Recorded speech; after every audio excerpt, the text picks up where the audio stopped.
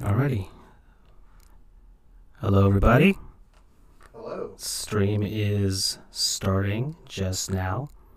Usually the first 5 or 10 seconds or so, it starts connecting to everything, but I think we're good to go, yes. Good evening. This is Francisco, along with my friend Andrew. And this is Sports GOOFS number 21. We are officially allowed to drink. Yes. And Charles will be with us in a second, just having some technical difficulties on his end, but don't worry, we'll catch up with him soon. We've got a lot of topics on for tonight, including a big thing that we're actually watching on screen right now, which is the final home game for Dwayne Wade as a member of the Miami Heat and, well, his career in general. It's going to be a very momentous occasion, a very sad occasion for a lot of people, and well, for me, there's a lot of emotions going through this one. I don't really have a horse in this race, as it were. As I said a lot on this podcast, I'm not really a big NBA fan, but I know that Francisco is, I know that Charles is, are the unicorn of the crew, that is Doug, who never shows up. He's a huge fan, all of them, of Miami Heat, so I know that this is a very big moment for them. So I'm really going to let them take it away on this one because, ooh, he looks nice. Sorry, we have the broadcast on in the background. Dwayne is dressed in an all red suit. Looks very interesting, quite nice actually.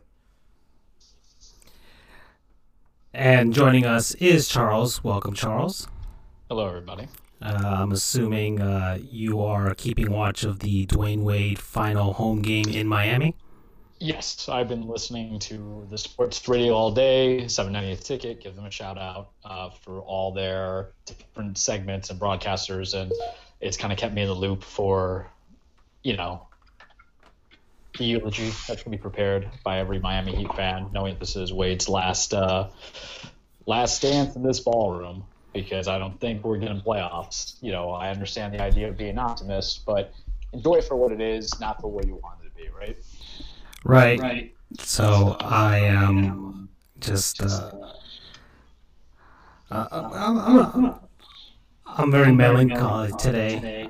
This morning,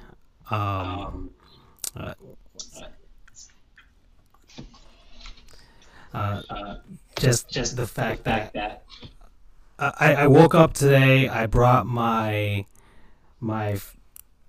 Miami Floridians Dwayne Wade jersey in white with the orange and pink. It's actually hanging next to us right now in the office as we're doing the show. And I walked in with it like a flag, like a banner, like that's just really my allegiance to Dwayne Wade. I think just to start, one of the questions that I think Ethan Skolnick had on the 5 Reasons Sports Network Twitter page was, what does Dwayne Wade mean to you? And he had a story of his interaction with Dwayne Wade that meant a lot to him as a reporter. That was a bit personal for him. And for me, well, Dwayne Wade is actually the person who actually got me back into basketball. And it was that 2004 playoff run where the Heat faced off against the New Orleans Hornets versus Baron Davis and his crew. And that Miami Heat team started off the season like 0-7 and was slated to be a very terrible team. Now, the season prior to that, they were awful, which allowed them to get the number 5 pick in that very, very talented 2003 NBA draft, one of the more legendary drafts in league history, where LeBron James, Carmelo Anthony, Chris Bosh, and Dwayne Wade all got drafted. And Darko Milicic, if anybody remembers him.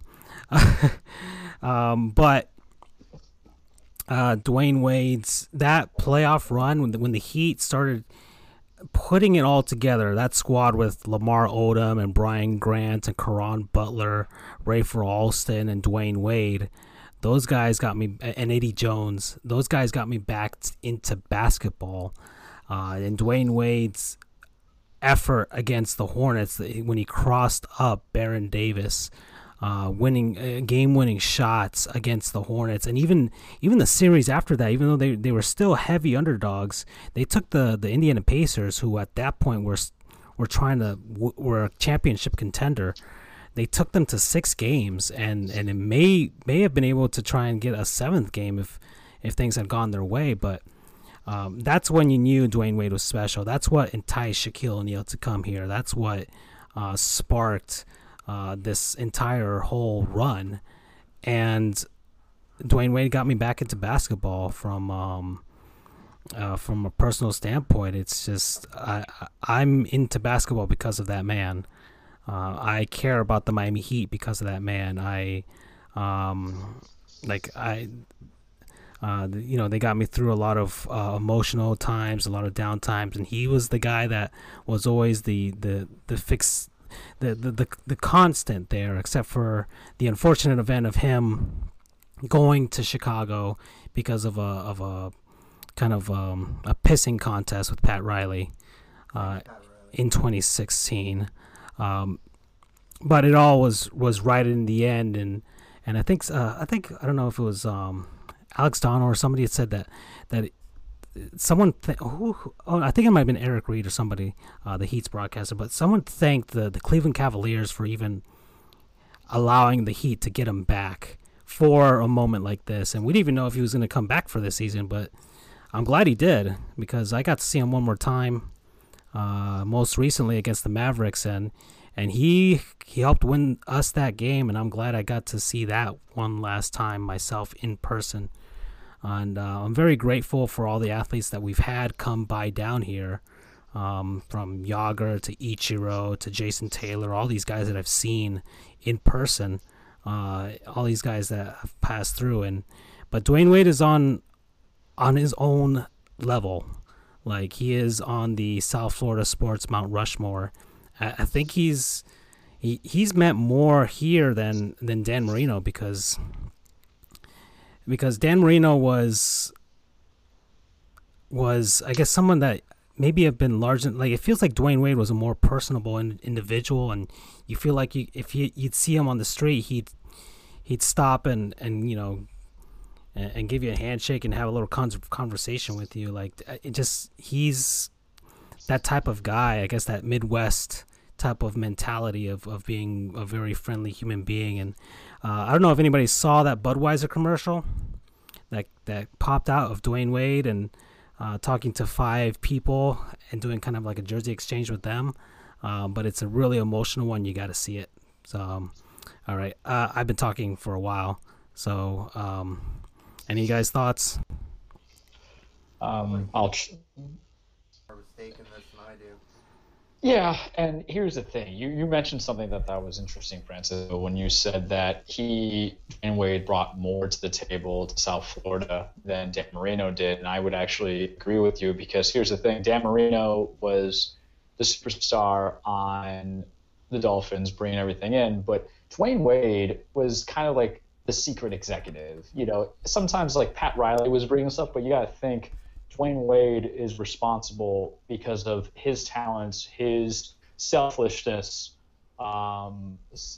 selflessness that he has, that he was able to bring not one, not two, but arguably 3 Hall of Famers to Miami for title runs. He brought in LeBron because they had a good relationship coming into the game. And when LeBron was thinking about leaving Cleveland, he brought in Shaq. Shaq brought himself, but, he could have gone anywhere at that time in 05 and 06. I know contracts and everything, but, NBA superstars get traded all the time. Shaq could land elsewhere, but it was enticed by this kid who played out in Marquette in the Flash, right? And then he brought in Ray Allen. Ray brought in his own politics, obviously to leave Boston. I like Chris Bosh, but I'll leave that Hall of Fame debate out there for a different day on a different time. But, he brought these 3 surefire Hall of Fame candidates and enshrinees. And created a representation of Heat culture. You hear that a lot on the radios, but a winning mentality that went above and beyond. You got to think that his play, he said, all right, I know, because he was a league scoring champion. He said, you know what? I know I can drop 25, 26 points a game. I'm not as much injured as I will be in the future or as I was in the past, but I'm going to let LeBron do his thing. I'm going to let Bosh get some love. I'm going to let Ray get some shots in. He gave up money. The guy should have been paid so much money in the past, but he said, you know what? These guys are an integral part for us to succeed, for us to make it, for our legacies to be cemented. It led to equivalent disputes, but I think about two things when I think of Dwayne Wade. Obviously, his elevation of play in the finals against the Mavericks the first time around. Mind you, it's many, many years ago, so emotions are different when you're 16, 17 years old, but you get excited, right? But then I remember hearing about a year ago on the radio, listening to Dan Le Batard show, about the Miami Heat have traded such and such lottery pick to the Cleveland Cavaliers for Dwayne Wade. And it was, you don't get those kind of storybook endings when you have a bitter rivalry in the fact that it was able to continue. You're not going to make, the playoffs this year, assumingly. But you know what you get to do? You get to go on your own terms, being the best player at 36, 37 on a team, above and beyond everybody else who's talented on the team. And a thing that I would like to see happen in the final couple of minutes, losing, winning by one, whatever. I want to see him and Udonis, man, one last time on the playing some kind of minutes. I don't care if it's 15 seconds together, because Udonis was really kind of, if Dwayne was the soul, Udonis was the heart, keeping it going. So for me, that would be a nice little, just a wink and a nudge from Spoelstra and everybody else. But Dwayne means a lot, and the problem is that it's a different kind of vacuum, because once he leaves, the outlook, and we talked about this today, Francisco, the outlook for the Miami Heat is very low, limited, concerning. But that's good, though. Isn't that essentially what you want? Doesn't that essentially solidify a superstar? We're not talking about a great player. We're not talking about a guy who makes the All-Star, the All-Pros. We're not talking about and no disrespect to like DeMar DeRozan, but he's not missed by a team that traded him away, right? I just use him as an example. Sorry, DeMar, if you ever listen to our podcast. But you're I'm sure he is. And it creates such a vacuum that you're embracing the suck because it's terrible. That means you had something special. You had a superstar walk on in, and he left you feeling like you're at a funeral, and that's kind of how it should be. Granted, can we draft a successor? No, you can't. But that's what it means, that when he's all said and done and he's retired, it's not going to be like that, oh, man, I wish we had this guy back. It's like, yo, we had that, and everything's going to suck afterwards. But we had that. Kyrie brought 3 titles, notoriety to be in the playoffs. They were hated. They were the Heatles. But they were they're good guys to us. Everybody else hated the fact that we were able to use him in so many ways. And we got the happy ending because he went to Chicago, then he went to Cleveland, and we felt a little betrayed because you went to a place where you should have gone, and then you came back and you wanted to be back here, and you came back for the final dance for a full season. And you gave it your best shot, So that's where I'm at with it. It's funny. A lot of people have said this, but a lot of people believe that Dwayne Wade leaving that one time may have actually helped in the end for all of us to appreciate his journey here, his entire career. What you have till it's gone. Right. And I know that a lot of Heat fans, I know Francisco was for sure, they were extremely angry with Pat Riley when he more or less shafted Dwayne. Francisco's nodding, he agrees. He pretty much shafted Dwayne Wade. After all he'd done for the city, all he'd done for the team, and he still lowballed him on a contract. More than anything, people were absolutely not angry at Dwayne Wade. They were very angry at Pat Riley. So, like Francisco was alluding to, you don't know what you have till it's gone. And seeing him leave, I'm sure that really kind of made people really appreciate what they had with him. I mean, I keep coming back to this because I thought it was really good. Back in 2010, Miami-Dade County's commissioners declared for 1 week, from July 1st to July 7th, that the county would be known as Miami-Wade County. And they did that when free agency began back then. So, I mean, that kind of just tells you what he means to the city, and that was several years before he left for Chicago. So throughout the show, we're looking at the Dwayne Wade ceremony right now. They're showing the videos, they're showing the previews, they're showing their interviews with his parents right now, and we'll get to all of that. But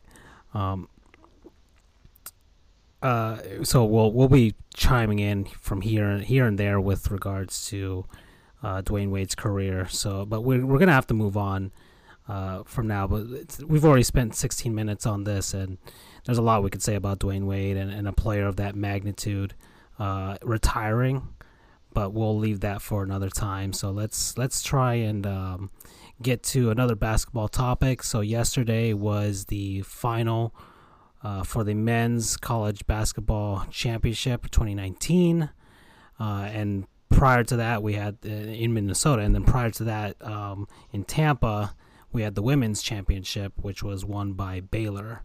But the game yesterday... just kind of jump in really quick. That was a close game. Just off of memory, I think that was an 82-81 final.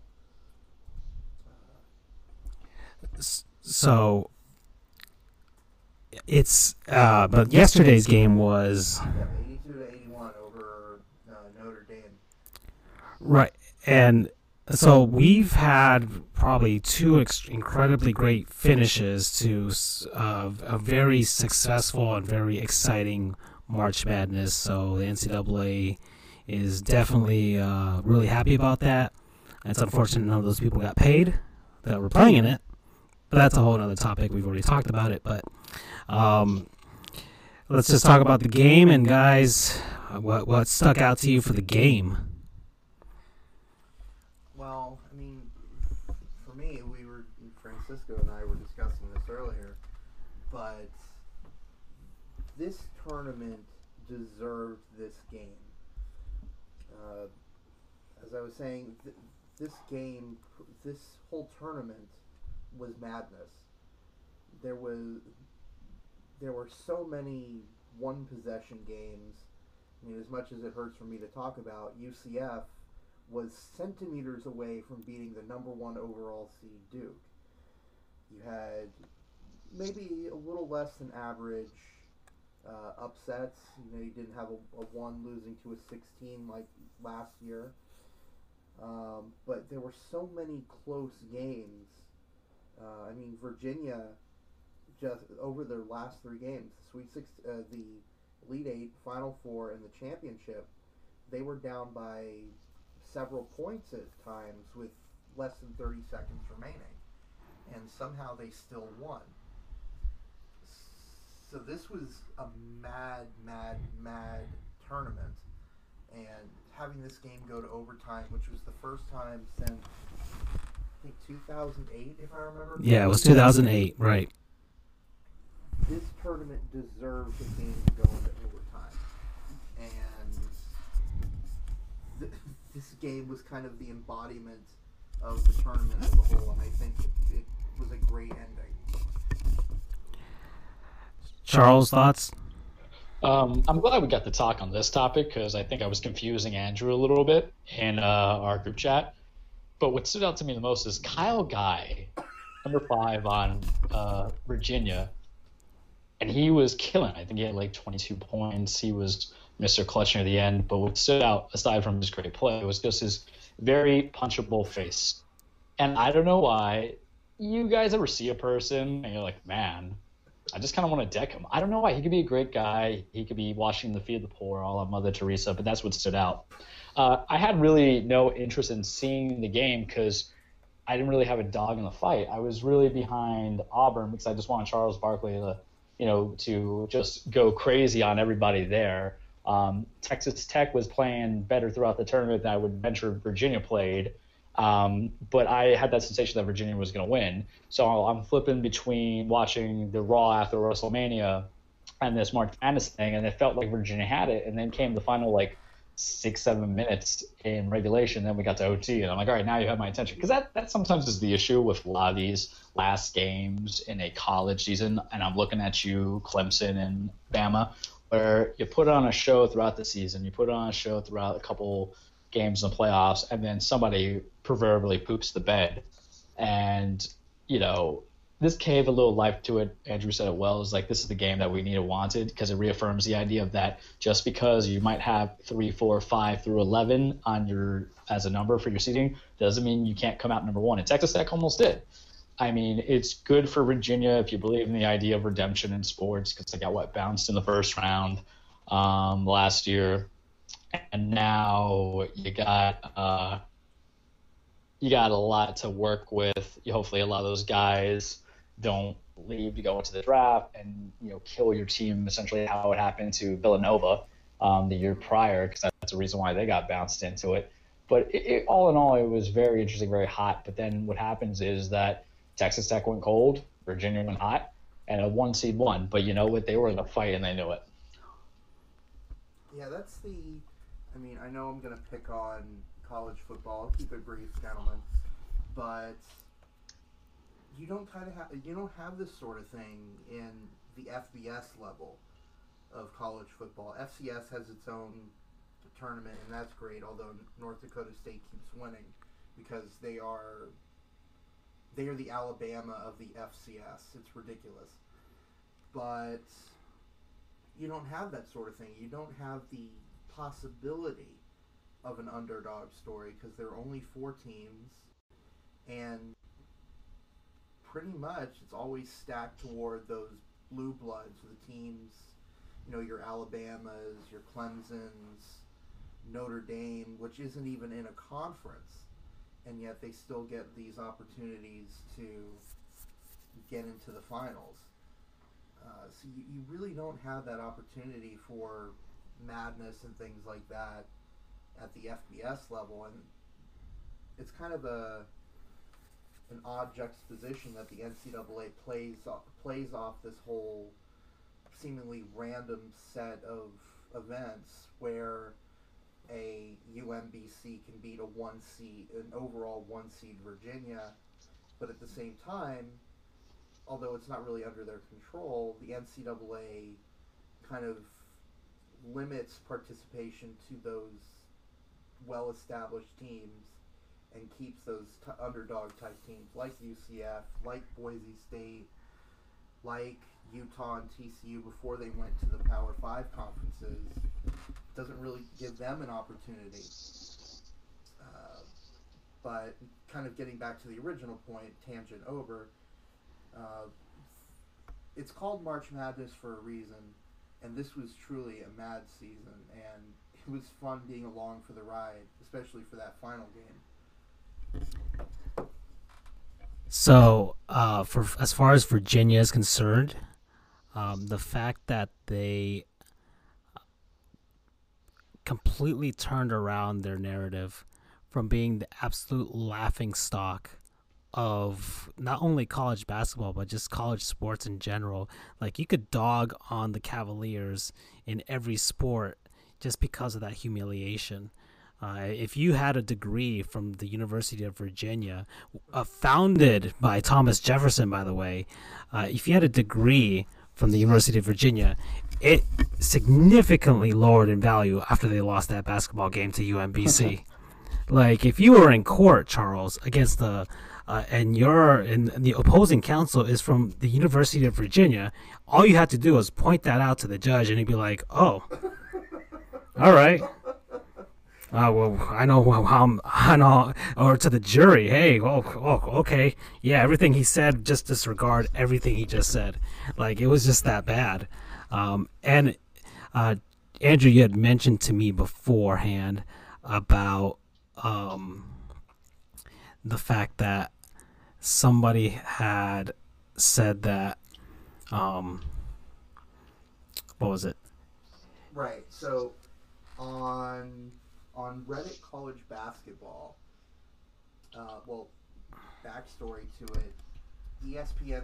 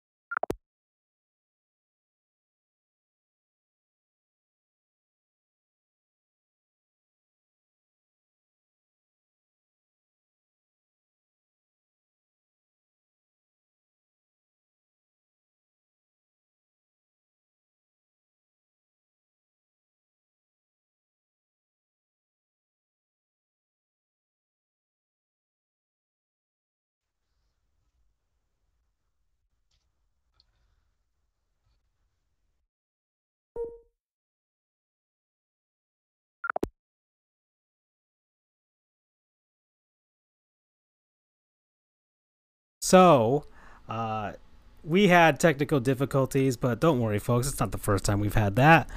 This is, of course, a bare bones establishment here. We are the highest tech thing that we have here is Luna the dog, and this is essentially the same equipment that they use to send rockets to the moon, but it can't even do a podcast. Anyways, so we had talked about the college basketball national championship in the first part of our stream today, and that's all well and good, but there was a even more illustrious event that happened prior to that, and I'm pretty darn sure our good friend Charles will enlighten us as to what had gone down in East Rutherford, New Jersey. You know what did not go down in East Rutherford, New Jersey? Disappointment. In last night's game, there was disappointment for Texas Tech fans, for Vegas bettors, and for Kyle Guy's mother having a face that only she could love, but hating the fact that nobody would take that obligation away from her. It's my new thing, and I don't know. So, ladies and gentlemen, WrestleMania was on Sunday. And for those who know and those who do not know, right? Number 35, yes. I am a big wrestling fan. Grew up with it, took a break from it, came back to it because I couldn't resist the temptation of, grown men in tights telling me a soap opera while beating each other up. It's beautiful. These events have gone from being simple 2-3 hour events for a pay-per-view to becoming like 5 to 7 hours, depending if you want to watch the pre-show or not. But for the most part, I loved every bit of it. This was the first year where women were headlining the WrestleMania main event. It's probably going to be the only time, not that their match was bad, it's just right now is get it while it's hot. Because, as you know, wrestling, gasp, is fake. So storylines kind of lead to it. But the women were carrying the storylines of, hating each other, being Becky Lynch, the Irish lass kicker, the man. Ronda Rousey, yes, the former UFC champion, found a better career, but there's an irony to what happened to her. And then Charlotte Flair, Ric Flair's daughter. The storyline for them was winner take all, unify the women's Raw and SmackDown belts. I thought the match was very good. The problem was it was going on at almost 12 in the morning. But, the end result, as you saw on the screen, was Becky Lynch won. Yeah, it was like a 7-hour, There was 16 matches. Yeah, there was 16 matches. Because the thing about WrestleMania is you want to really showcase your talents. Right. Everybody, from the top to the bottom, back to the top. Booking is weird. You can have some spaces where you have only 20-minute matches. There was a squash match with Rey Mysterio and Samoa Joe. I love me some Samoa Joe, and it lasted for 59 seconds after the entrances. But it's really the culmination of months of story, sometimes even a year of story being built up. And WrestleMania is one of those things where if you want pure wrestling, you're not going to get it. Go see some Ring of Honor, New Japan for wrestling, but you're going to get some wrestling with some special attraction and craziness that comes involved. As you see here, Ronda has only been professionally wrestling for a year, and she's taken some decent bumps. Her character work's not fantastic, but she could bring it. She actually had that controversy where she said that wrestling was fake. Like, she actually said it Yeah. as she was trash talking for this. Oh, fight. yeah. But I like that, even though some people don't like the heat. I think it's perfect because they try to turn her heel. Now, one term, face is the baby face, the good guy, heel is the bad guy. I think there's anything more heelish than saying, listen, kids, this is all fake and I'm just doing this for a paycheck. You really want to hate that person because they take an exceptionalism to it. It's like it's their own thing. She broke her hand, ironically, so it's going to be one of those things where like, so you got your face broken in UFC and now you break your hand. I would run that storyline every day. But there was a lot of good highlights. One of the biggest highlights that come across with it was Kofi Kingston, who had been there for 11 years, won the WWE Championship from Daniel Bryan. They had the best match of the night. It was, I'm not going to try to Dave Meltzer and say it's an unprecedented 8-star match. Research him if you guys don't know, but it was close to 5 stars, like 4.5. But there was something beautiful about it. Did you like John Cena walking in there with that New York Yankees jersey? I loved it because John Cena had his initial break with the Babe Ruth. WWE. Yes, his initial break into WWE was something called the Thugonomics or Dr. Thugonomics. So Elias, the man who looks like CrossFit Jesus, actually no, Seth Rollins, the CrossFit Jesus. Elias looks like Hobo Jesus without the sandals. So Elias's whole gimmick is very honky-tonk man, where he just kind of sings stuff, and he's great. He gets great heat with crowds. So Cena, obviously, he's wearing a hat to cover. I mean, I like his outfit. It's great. It's great. The hat's nice because his hair is bad. But basically, Cena's whole thing is he's a rapper from Boston, marking it to the full degree without killing a guy. And Elias is just, being a guitar thing. So he had a great line. And one of the favorite lines, I'm going to say it, is your face looks like my nuts. And he's holding a pack of peanuts to Elias to say, with a little bit more push. And I was cracking up. I'm like, all right, we're getting a little R-rated. Yeah.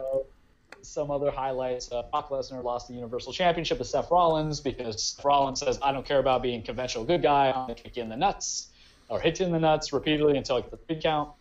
And everything else was in between. This was Batista, Drax from Guardians of the Galaxy. Yeah. Retirement match against Triple H, also an actor. If you guys didn't know, he did a lot of bad WWE movies. But his highlight was Triple H movie.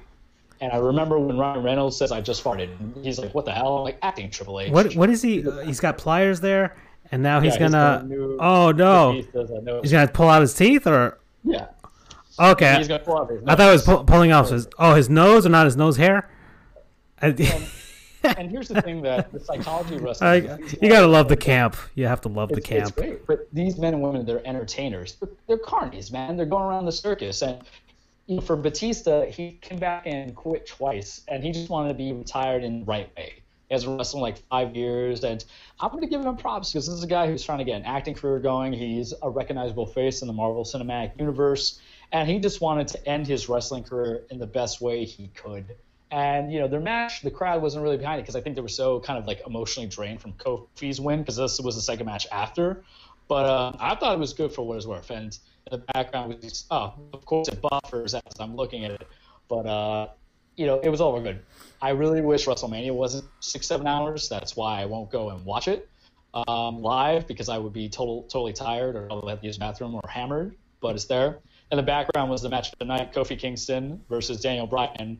The crowd was so hot for you guys. I have not seen a crowd that energized in a match over someone's victory throughout start to finish, except for WrestleMania, and I hope I'm right about this, was it 31 where Daniel Bryan, the little white guy, won his championship at WrestleMania.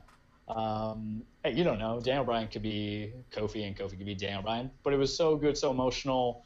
The story behind Daniel Bryan was that he was the Planet's champion, and he took the old title belt, threw it away. The Planet's champion? Yes, he was like an environmentalist guy. It was great. Okay, so not like Captain Planet.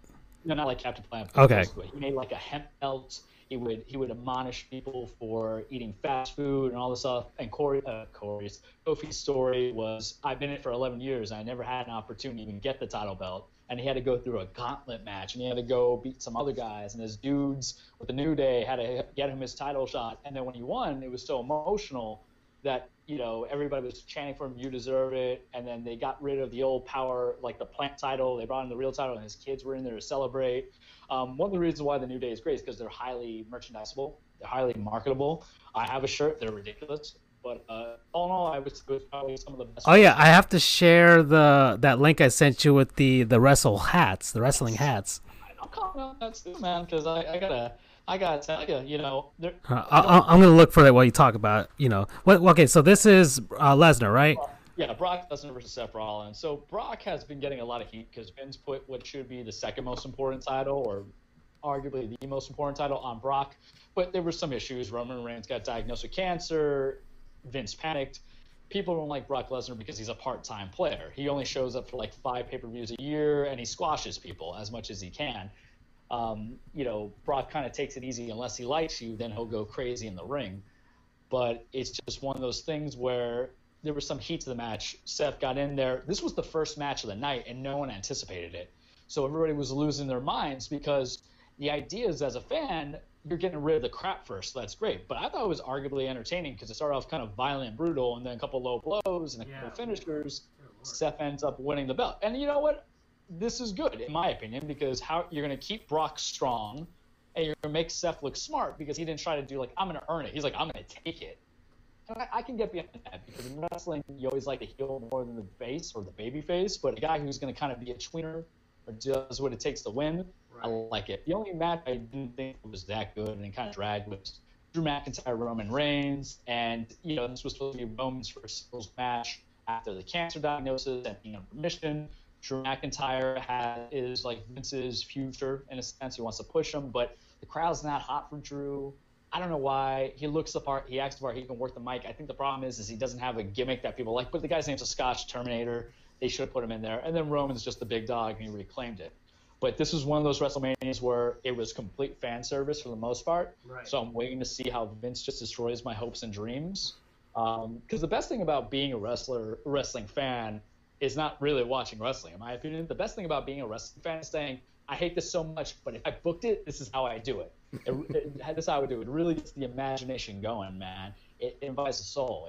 Because at the end of the day, it's about the story. It's about the connections. It's about, people, big and tall, black, white, whatever ethnicity, race that you have, able and disabled, whatever you want to call it, so having an inclusiveness. I have on screen right now, this is New Era's official website, and we've got the WWE 5950 fitted, or they're just the collection of WWE hats. Did not know these existed until I saw that ad on Instagram and had to show it to Charles. And we got an Undertaker cap. I can't really see it too well, but I mean, he's Undertaker, so he's all black and everything. So we got Sting there. There's a Sting cap. We got the Mankind cap is pretty fun. I like that one very much, with the smiley face and the mask. You got The Rock there with his whole with the bull logo that he has there. Finn Balor hat, a Seth Rollins cap. I don't know if you can see these on screen, Charles, and give us your opinions on them. But I mean, they're of course a John Cena one. Shawn Michaels. Yeah, there's a Shawn Michaels there. It just for some reason screams out to actually looking like closest to a professional hat for sports. Yeah. Ronda Rousey, Roman Reigns.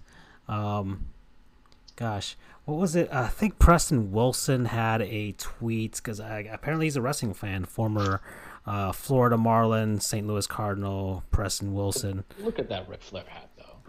Oh, wow. If you're gonna roll in with anything, I'm rolling in with that. That looks great. That is a very sweet looking cap. Yeah. Wow, let's take a closer look at that one. There's some details right there on the top of the bill. As by the way, in the Miami Heat game, they are like just into the I think Dwayne Wade just finished off his speech to the crowd. They've already presented him with like a giant number 3 statue, and have done the whole thing. So, and the Heat are now in their huddle as the Heat play an actual meaningful game. They are literally hanging on by a thread for the playoffs. Well, not literally, figuratively, tonight. But they are hanging on to a thread for the playoffs. They have to win out and hope that Detroit and Charlotte lose in order to even just get in. So hopefully that happens. Hopefully Dwayne Wade has a great game, and we'll keep an eye on that. But look at this Ric Flair hat. The details in it, I'm pretty unsure that it's all glossy and it feels really smooth. And I am just Wow. I mean, if I was a massive wrestling fan, especially a massive fan of Ric Flair himself, definitely would buy that. Yeah, I mean, I think that's Golden State Warriors because they're blue and gold, right? Like that's just something that pops out to me. It kind of reminds me of the Seattle Pilots, actually. Yeah. Speaking, and for those who don't know, Seattle Pilots. Let's see, do they have a Seattle Pilots cap on here? No, they don't. The but you can Seattle find one. Pilots are the, I guess you would call it kind of the predecessor to the Seattle Mariners of the MLB. They are actually now the Milwaukee Brewers. Right. They were the last team in Seattle prior to the Mariners, but the franchise itself is now in Milwaukee. Okay, so is that all you have to say about WrestleMania? Or I mean, hold on. I will hit one other thing. Okay. What people love about WrestleMania is typically the shows after WrestleMania, the very next day, because it's really like a relaunch, man. You know, new stories get interjected, people return from injuries. You know, you get to hear the crowd just go in there, the hype, the elation, all the stuff that comes into it, and then it dies a bitter death in about a month. The next thing that comes up is Money in the Bank. I might end up commenting on that in the near future because that's always interesting. Because if you like betting, why not bet for something that you don't know is going to happen, but it's already predetermined, just like life. You have to die and pay taxes. So watch wrestling. It's always good for you. I'll make a nice little catch slogan in there. And every time I watch wrestling, I just kind of have to hit the gym a little bit harder and hate myself for eating Flanagan chicken stickers. Okay. It looks like, I mean, I'm already having fun just watching these highlights. I mean, I haven't seen wrestling like legit like this since I was a teenager. So it's kind of nice. It's a bit of a nostalgia kick for me, just hearing someone like Charles talk about it, because that's how my best friend talked about it himself, just so I could get the storylines and know who the heck these people were. I was playing on N64 and GameCube. Man, that guy's got some really nice face paint. What the hell is? So that's Finn Balor. So you saw things. So Finn Balor has two personas. He has Balor, like the man, and they have a horrible like gimmick for him, like the extraordinary man who does extraordinary things. But when he has to show up and beat dudes, he becomes the demon. So he puts like a lot of face paint on him. I won't go into detail why they do it, because it was an NXT idea that got brought to the main roster. It didn't really work well, but it gives a small guy like him the edge and the ability to, I guess, dominate big guys like Bobby Lashley. Their match was pretty good. It was like a pseudo squash because everybody knew it was captain, but it was for the Intercontinental Championship. Remember, wrestling is sometimes about creativity and character, and I want to say it's like Jekyll and Hyde, but for Finn's character, but Finn's a face. So if he was going heel, it's a different story. But now he's reigning, IC champion. And then the other match, because we saw a little playthrough, was AJ Styles versus Randy Orton. Their story was interesting because Randy is came into the WWE for 15 years, and AJ was Mr. Indies until the last 3 years when they signed me, and AJ has been killing it. So this was a match I was looking forward to. I really wish there was like another 5 minutes put onto it because it ended rather abrupt. But sometimes about two guys honing on their craft, doing being technicians in the ring. The other highlight I will say about WrestleMania weekend was some dude tackled Bret Hart at the Hall of Fame ceremony. And that was not planned. That was not planned. Wow. The greatest thing was Dash Wilder, one of the wrestlers for the Revival, was escorting the guy out along with the other wrestlers, and he had an uppercut that would make Mike Tyson cream his pants. Oh boy! He just jogged the guy's face. Is there a video of this? Yeah, I'll send you a link if I can find it. I'll try. It's probably on Twitter. I'll look. Yeah, just Dash Wilder, punches fan, and I was like, damn, KO, because that guy got rocked. And mind you, he's being held up by other dudes being escorted. But if it was me and my glass, it wouldn't even be a glass jaw. It would be like whatever is weaker than glass. It would be that, because Dash Wilder's a big dude. He's not huge, not Brock Lesnar, but kind of clean. I'm like, man. So AJ was good. AJ Styles was good. AJ Styles versus Randy Orton. I'm thinking Miz Chain was good. All right. So in WrestleMania, there's always a McMahon. Vince has like demon spawn all over the place. There's Stephanie McMahon. There's his wife Linda McMahon, who is part of our administration for the small business, and now she's leaving that. And there's Shane McMahon. So Shane McMahon had a match with The Miz, Mike Mizzani from The Real World. For those who watch the MTV days, when you're old like me, Francisco, and Andrew, you're kind of young. It's okay. Enjoy your youth. I don't think I'm that much younger than you guys. How old are you? 27. Okay, I got like 3 years on you. I don't know how old Francisco is. I know him and I are just in the age group. 31, but yeah. You're 31, all right. But I'm going to give you youth because I'm saying you're youth. So this guy comes up and tries to talk him. But I think you got to find like Dash Wilder Punches fan, because I found it the other day. See if I can find you that link as we're talking. But it was just something that was, it's fun. They had a Falls Count Anywhere match. It was really intense. Okay, so now I've got the video here. So this dude in the Rastafarian hat, yes, comes up and grabs him. Wow. Yeah. Dear Lord. So Dash Wilder should be escorting him. I wonder if this isn't the video I saw, but maybe it's like the complete video. So there's like 4 guys. Yeah, I see. And Bret Hart's been having a hard time. He was fighting prostate cancer. He looks boy. like crap. Oh, this is bad. Yeah. So one man. So I'm trying to find Dash. Dash is the one on the left next to the guy with the leather jacket. Yeah. Let's see. So bring him in. So some psycho just came out through the crowd and so Dash is the one in the jacket. So watch, bam, just decks him. The guy goes down. Yeah, we got.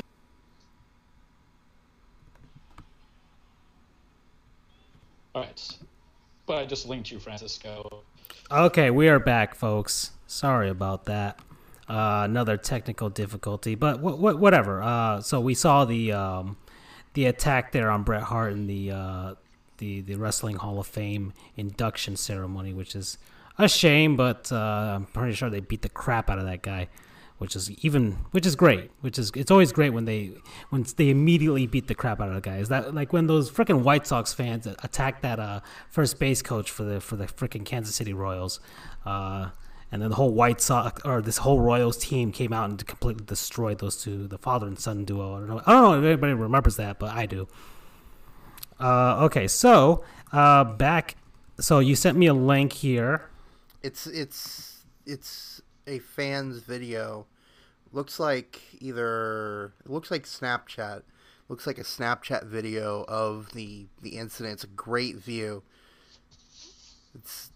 That was like you said, Charles. Bam! That was he decked him. He's Dirty. Lucky that he was being held up, although he really wasn't because he fell over right after. Yeah. Wow. So.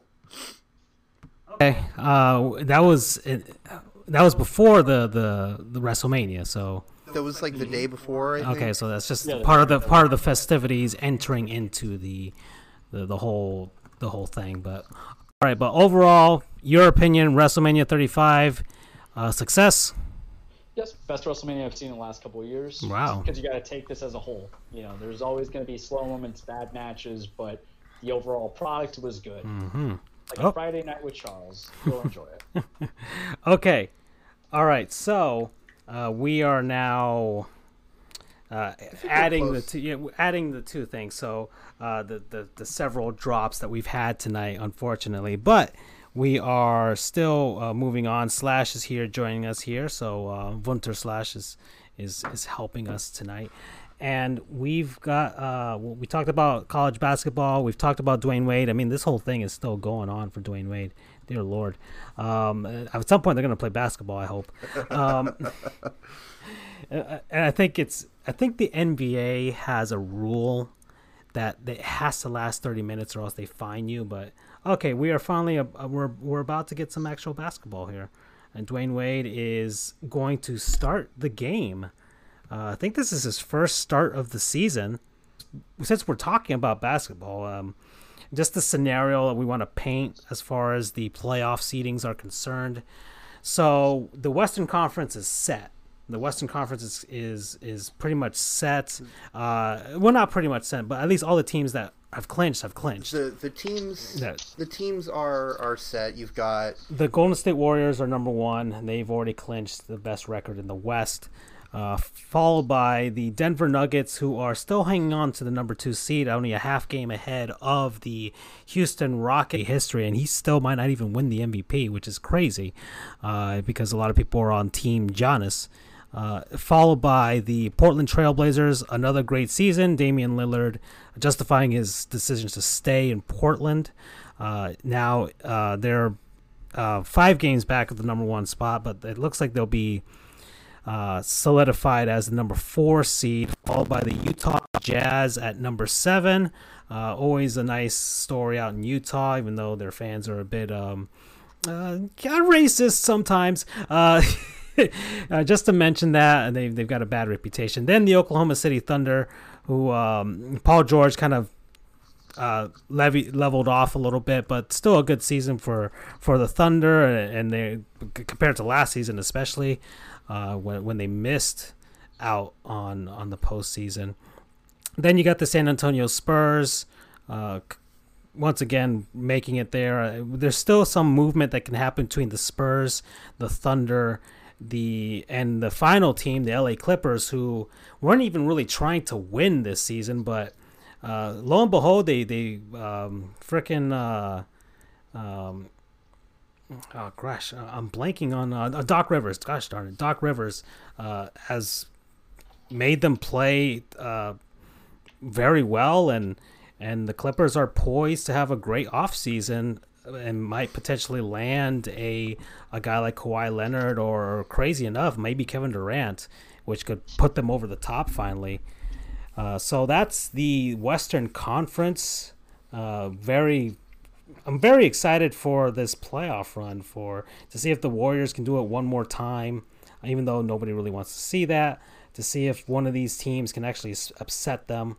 That'll be fun. But out in the East, number 1 overall seed, the Milwaukee Bucks, 60 wins, one of the best seasons they've ever had in a long time, probably since the 2001 season when they made it to the Eastern Conference Final. The Toronto Raptors, another fantastic season by them, and this time they might actually have a shot of getting to the finals and not being destroyed by LeBron James, or LeBrontosaurus, as a lot of people called them. Then the Philadelphia 76ers playing the Heat right now. The Sixers don't really need to try. They're already locked in as the number 3 seed. They can't move up. They can't move down.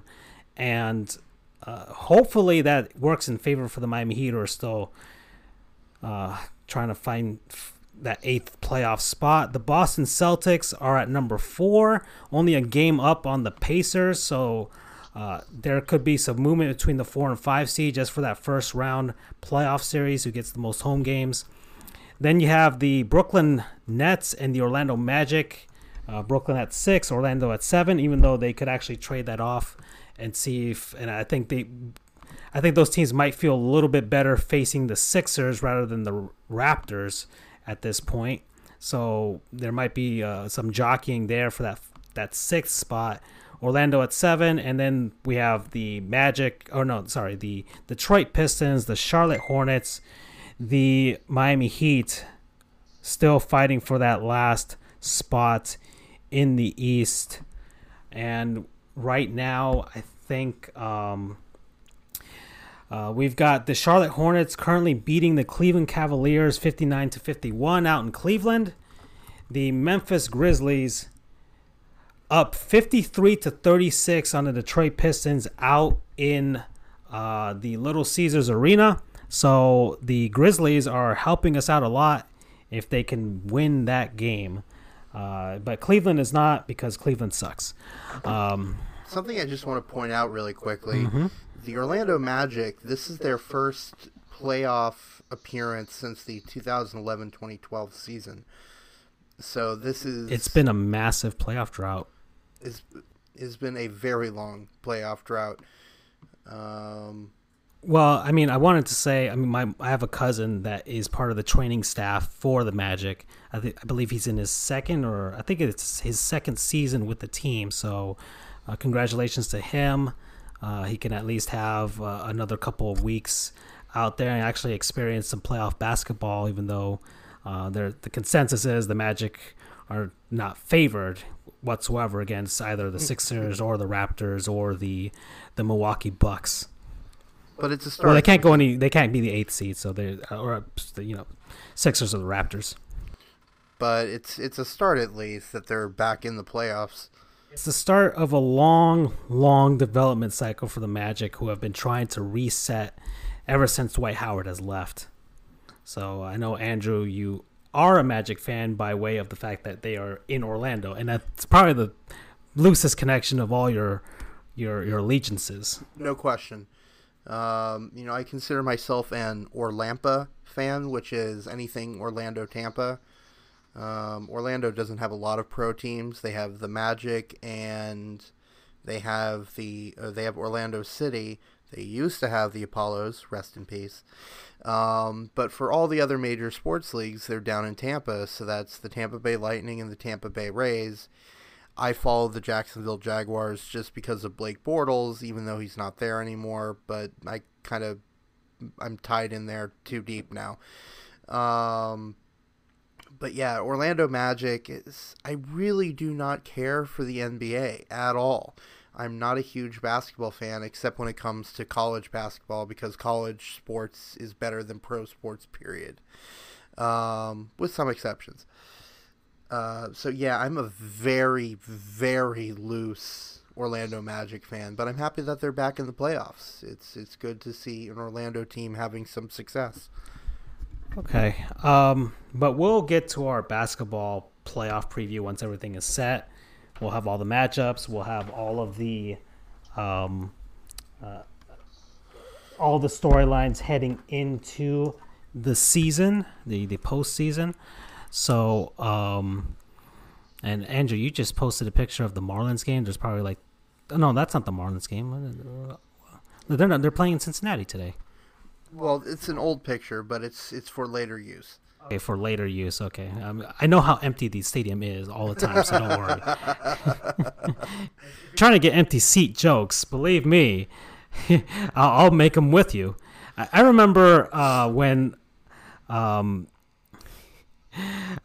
me and my cousin would go and watch the Marlins games, and we used to make fun of Jeffrey Lurie. Okay, Charles dropped out, and I think that might have been caught on air. I don't think we dropped out, but whatever. Sometimes the roof would be closed, and there would be birds that would get stuck inside. So we'd see them flying around, and we'd always make fun of the fact that the Marlins are so cheap that they probably kill those birds and serve them as the chicken tenders to us, just to save some money. So that's just part of my I, as a Marlins fan, makes self-deprecating jokes. It's just part of the way. It's the only way to get by. Okay, guys. So we're halfway through our night of podcasting, even though we've dropped so many times. So it only means one thing. It's a word from our non-sponsors. So that's when we talk about the products and people and services and what have you that we love and are enjoying. And who wants to go first? I don't want to go first, but I will actually go first. Holy crap, he's actually thought about it this time. He's thought about it. Andrew has thought about it. It's because Charles mentioned it earlier. Flanagan's. For anyone it's anybody in South Florida would know that, but they have this really weird sounding announcer for their radio commercials. So anyway, Flanagan's Restaurants, which is kind of a... Oh, wow. Yeah, it's a bit of an aside here. Former President Barack Obama gave a farewell message to Dwayne Wade. Right. Like I said, we were going to interject Dwayne Wade stuff along the night because I guess it's going to be a whole night thing of just messages and Dwayne Wade tidbits. So sorry, Andrew, but that was pretty significant right there. Yeah, absolutely. And of course, Obama is a Chicago guy along with right. Wade.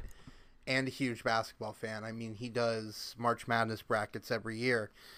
So anyway, Flanagan's, for those who pretty much have to live in South Florida to know what it is.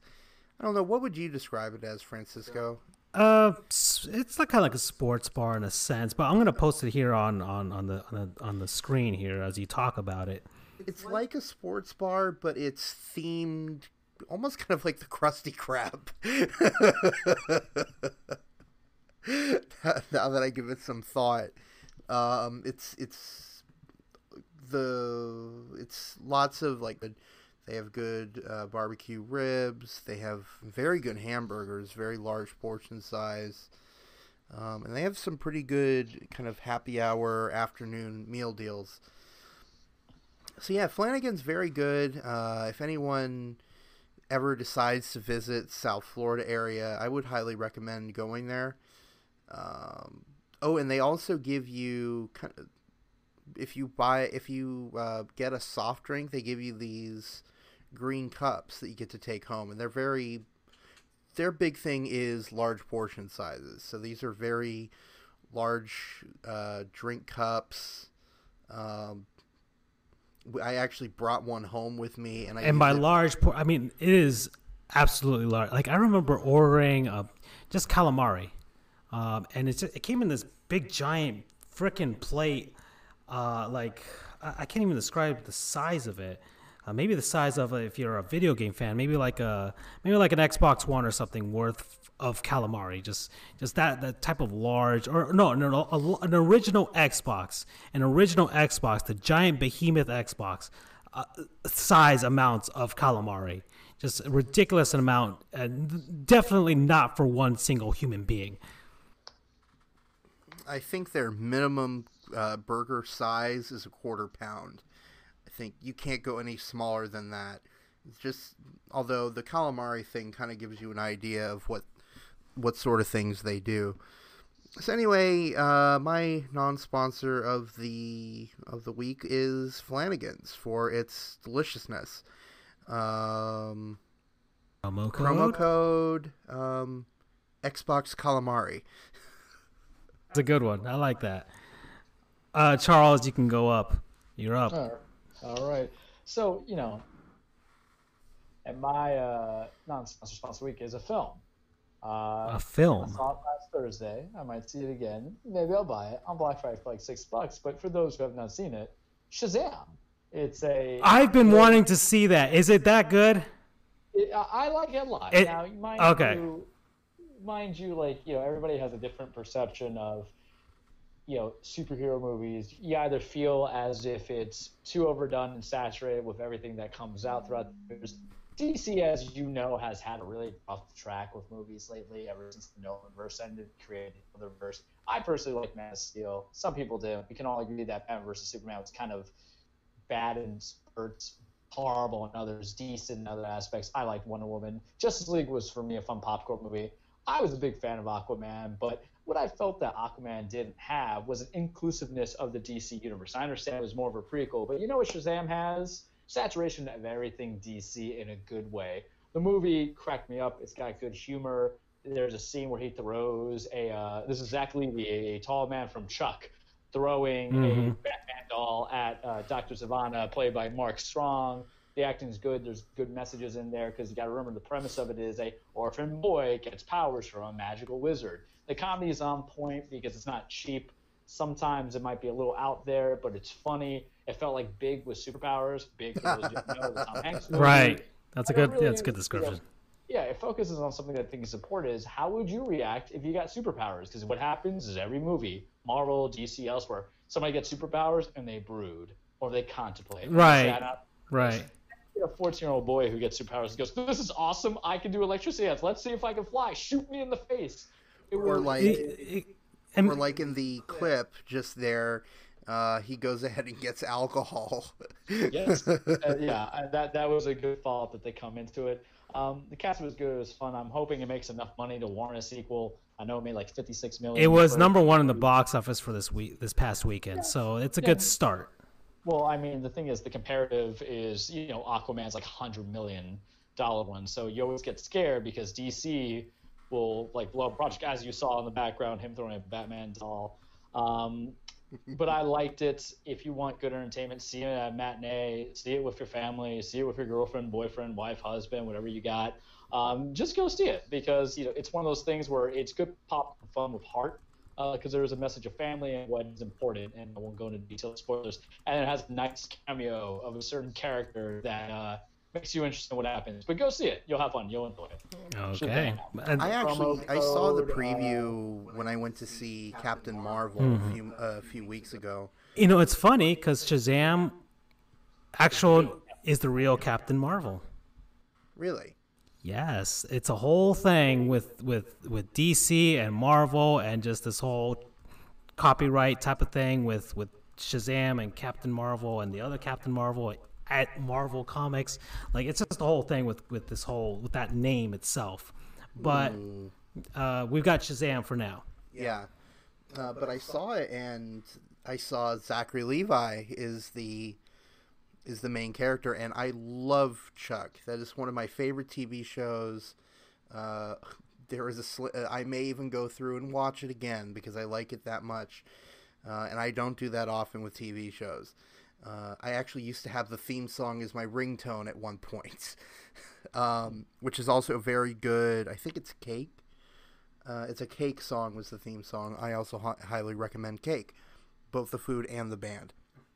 But I'm glad to hear that you liked it, Charles, because that was definitely a movie I was thinking of checking out just based on the trailer, but also because of Zachary Levi. So I feel a bit better about that now. You'll enjoy it. Take a peek. Did you give us a promo code? Promo code, the real Captain Marvel. Nice. Ooh, okay. All right. nice. Shots fired. Shots fired at Marvel. All right, guys. So my non-sponsor is a thing I've been obsessive about lately, and Andrew can actually attest to this because I'm wearing a bandana of it right now. And my non-sponsor is technically a now dead series called Metal Gear. Okay, I'm shouting out the Metal Gear saga. Hideo Kojima himself is a Japanese man who is completely insane. But he created one of the most iconic video game series and video game icons of ever, really. It's up there. It's up there with the Legend of Zeldas and your God of Wars and your Grand Theft Autos and your Super Marios and your Chibi Robos. If anybody even knows what Chibi Robo is, who I'm talking about. But not a clue. Metal Gear. I've been really obsessive about the series lately. I have because I am more of a Nintendo fan, because my original video game love, Sega, is long dead, even though they are still technically alive, but in spirit they've died. I rarely get a chance to experience a lot of Metal Gear games because they have mostly been on the PlayStation. Metal Gear 1, 2, 3, 4, and even 5 have all been on the PlayStation 1, 2, 3, and 4.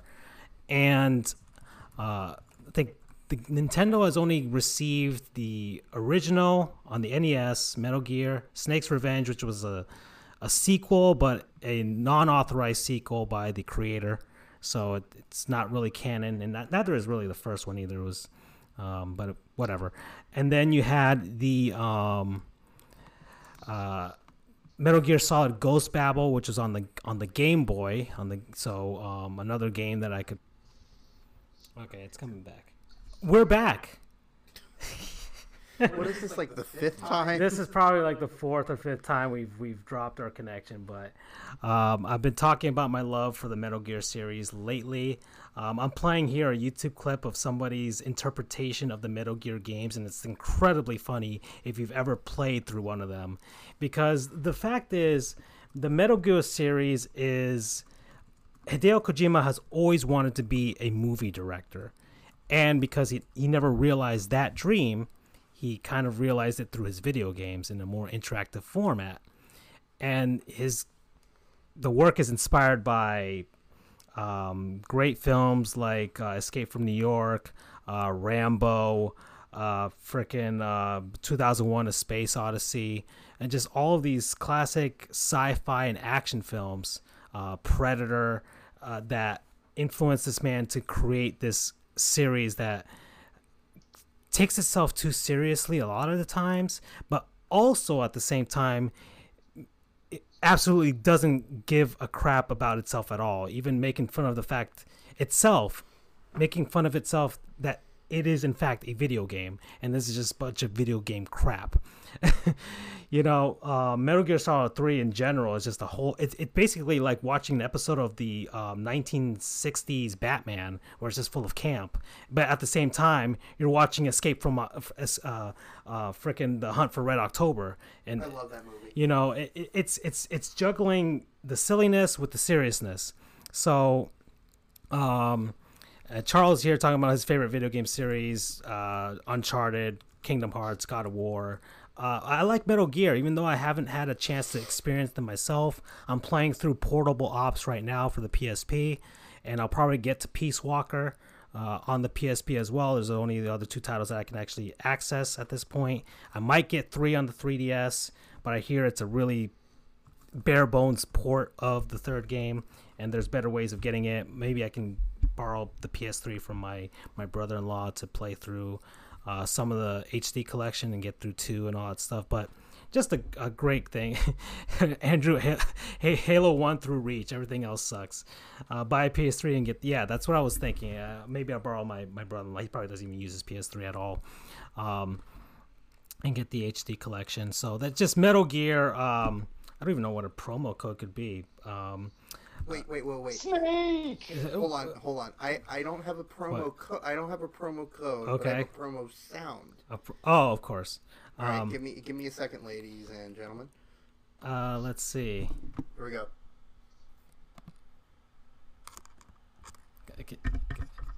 It's loading. It's loading. There you go. Oh boy. So that's the noise that when Snake is discovered in these sneaking meshes. I didn't even talk about the fact that it's a sneaking type of game. Which those are always fun. Right. It's a stealth game. There's an emphasis on stealth, even though you can basically Rambo your way through a lot of the games too, but it just makes it harder. Promo code. So how does it taste? And okay, the reference for that is in Metal Gear Solid 3, Snake Eater, you're playing as Big Boss or Naked Snake, and he has to survive throughout there's a survival system, so you have to actually eat to keep yourself alive. So there's a bunch of animals and things laying about this area that you're playing the game in, and so you can actually get these codec calls with these people who call you in. They tell you about, like, they give you a field report, and they tell you about the different items. So if you're like a fruit bat, it's like, oh, the fruit bat is a bat that does this. And then at the end of that whole information about the fruit bat, Snake goes, okay, but how does it taste? Because he doesn't care what the fruit bat does and, how long it takes for it to grow up. All he wants to know is, how does the fruit bat taste so I can eat it and move on? You should watch it on YouTube, the whole conversations of everything. And if you eat something, he'll tell you how it actually tastes. Or he might actually vomit. But that's it. That's all I could. I could keep going on and on. All right, guys, we're back to sports, back to goofing, and baseball. Baseball's happening. It's going to be a thing that we're going to be talking about all the way through October. Baseball's just going to be happening, and. Right now we've got, let's see, looking at the scores, the Cleveland Indians defeated the Detroit Tigers 8-2. The Marlins, oh gosh darn it, we're down 4-0 to the frickin' Reds. They're the worst team in the league right now, and they're like the one team I thought we could actually beat. But I guess not. We found the A's are spanking the Orioles 5-0. The Phillies are spanking the Nationals once more, so Bryce Harper is just loving that revenge. 4-1. Minnesota's up 1-0 against the Mets. The Cardinals are up 1-0 against the Dodgers. Charles's Yankees are up 1-0 on the Houston Astros. The Mariners are up 1-0 on the Kansas City Royals, and I believe the Toronto Blue Jays defeated the Boston Red Sox today, so Charles is happy about that too. Yes. So, A lot of baseball happening, and I just want to say that we had our Players of the Week come out for the first week of baseball, the American League and the National League. For the National League, once again, I am in pain because the National League Player of the Week is our very own National League MVP, Christian Yelich. Yeah, I just want to chime in here really quick. I feel so bad for the Marlins because whether intentionally or not, they keep making these disastrous trades. I know that Jeter kind of pushed, Giancarlo Stanton, D. Gordon. He kind of pushed them all out of town. And we just I just found out, we just announced on April 7th, Cody Bellinger and Mike Trout are the newest Players of the Week. So Cody Bellinger has been frickin' destroying the baseball right now. But okay, continue on with your making me depressed. I know that Jeter was, I guess, trying to cut costs and whatever. What would you say about that? No, not really cut costs. Yelich wanted out. Well, he wanted out. He wanted out after they had made the trades of Stanton and Ozuna. Right. He knew this team was just going to be a dumpster fire. And same thing to a certain extent with Real Muto, however you pronounce it. Right. Because they were kind of dangling him out on the trading block, and he did not take too kindly to that. So he stayed with them for one more year. He just kind of finished out he, I'm sure, begrudgingly stayed for the rest of that season and then got traded to Philly. He was traded to Philly, right? So anybody that the Marlins had of any sort of substance that was a good player pre-Jeter is completely gone. And they're all having incredible careers right now, not the least of which is Christian Yelich. He, as Francisco said, he won the NL MVP last year.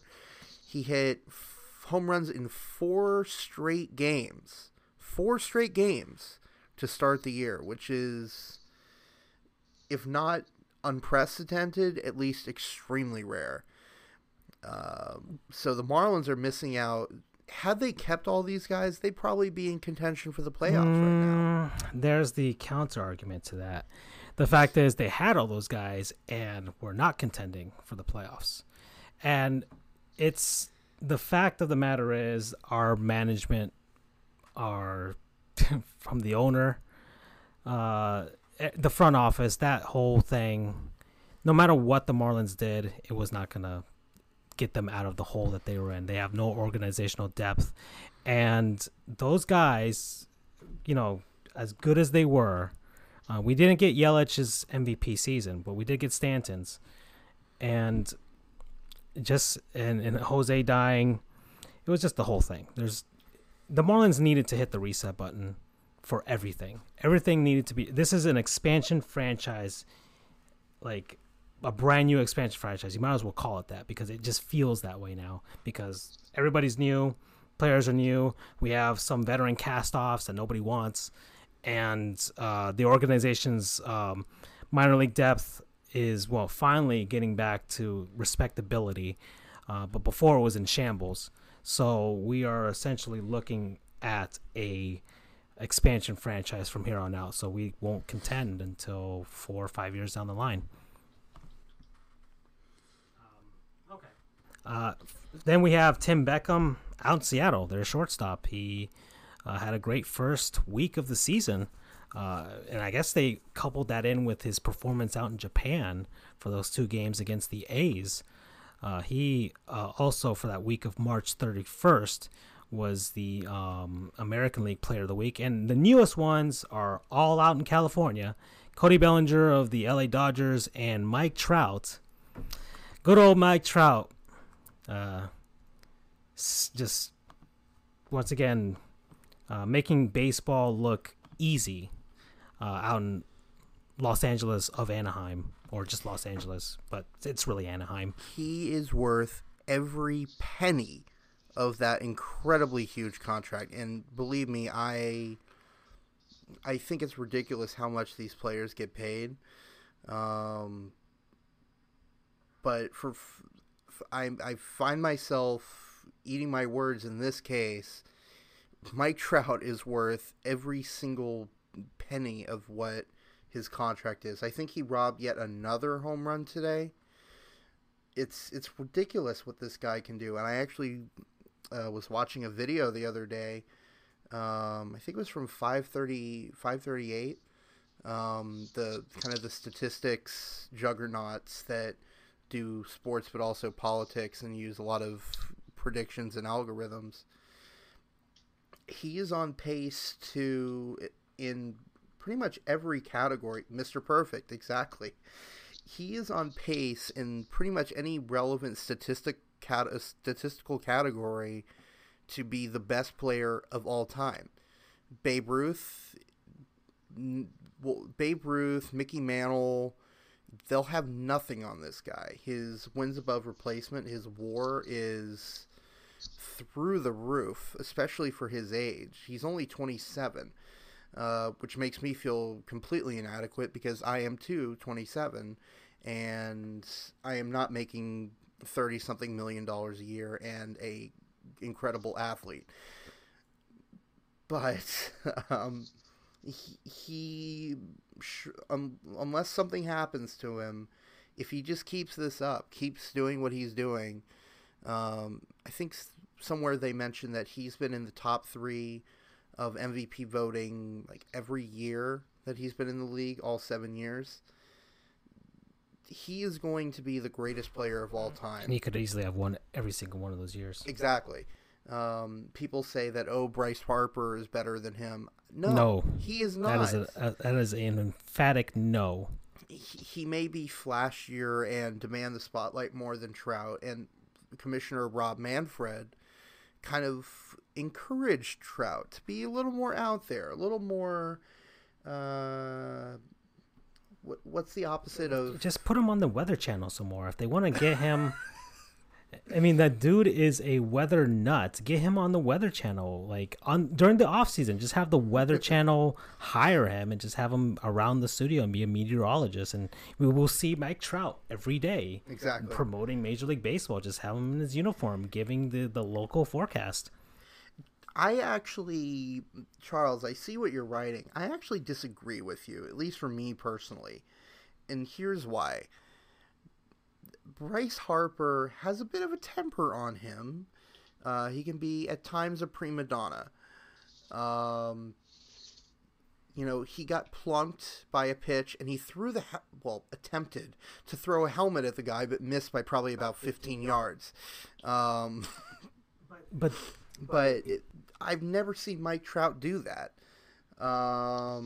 But to hit, that's the point I was making. Exactly. Like to Charles's point, like Bryce Harper, right? Because Mike Trout is, I guess you could say, he's the Boy Scout.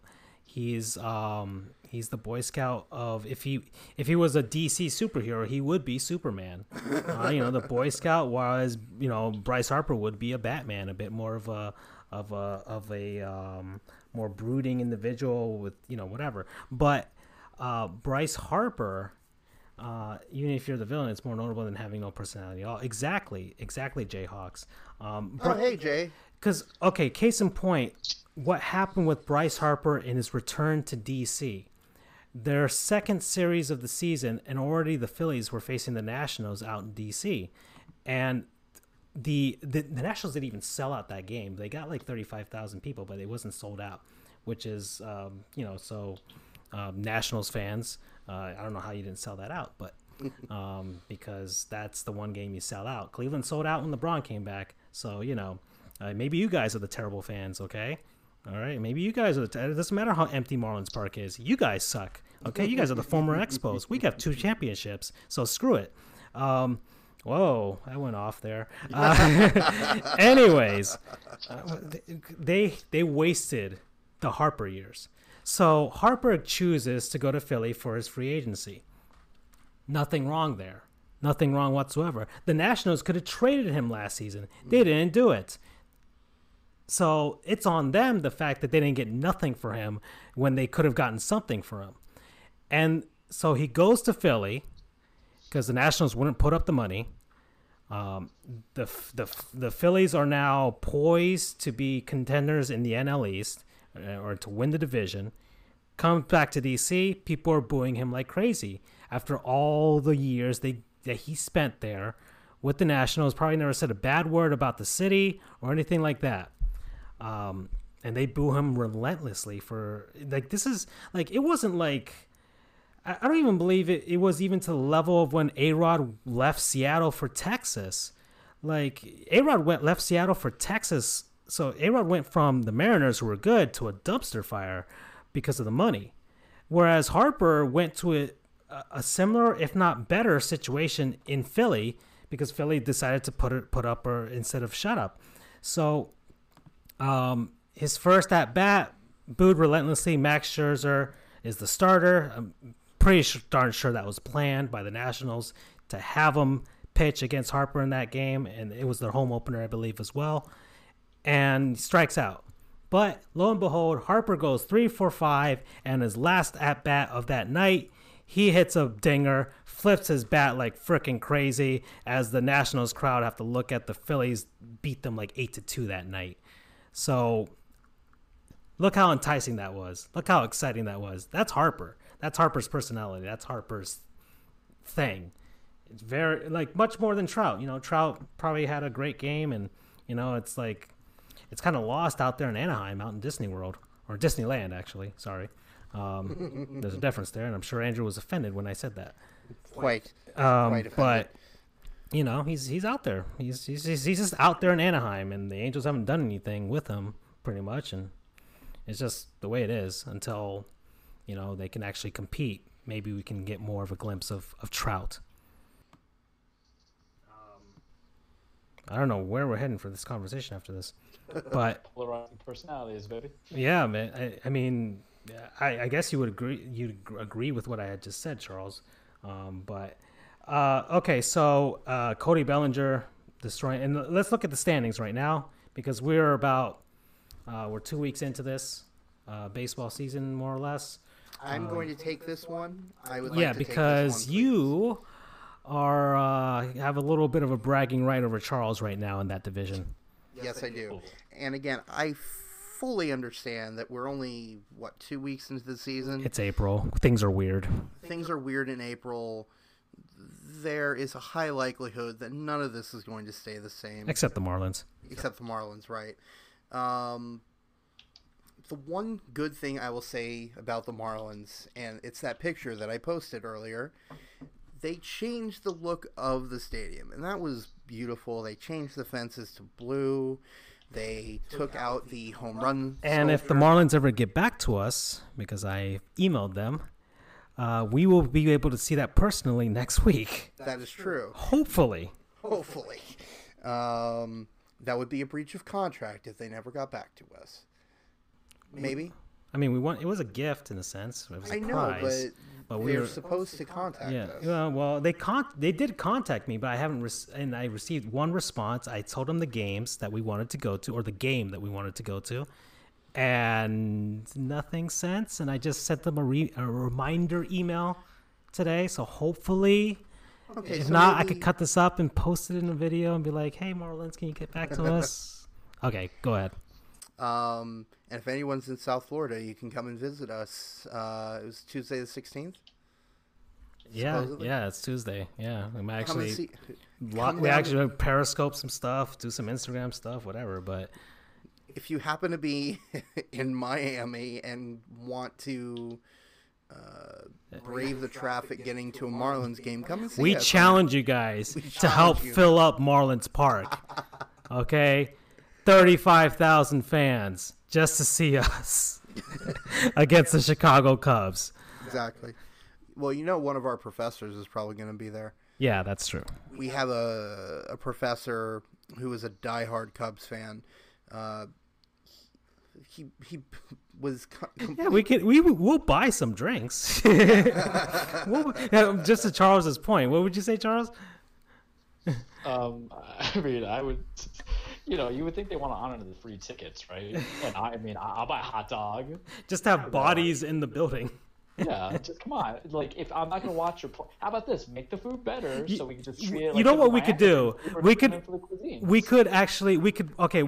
make this offer. Like, okay, give us the tickets and let us sit anywhere in the ballpark where the cameras are, and we'll just like have just to fill up the camera angles, and just to be like, not every section is completely empty. There's at least one guy there, and it's just me, Charles, and Andrew just running section to section.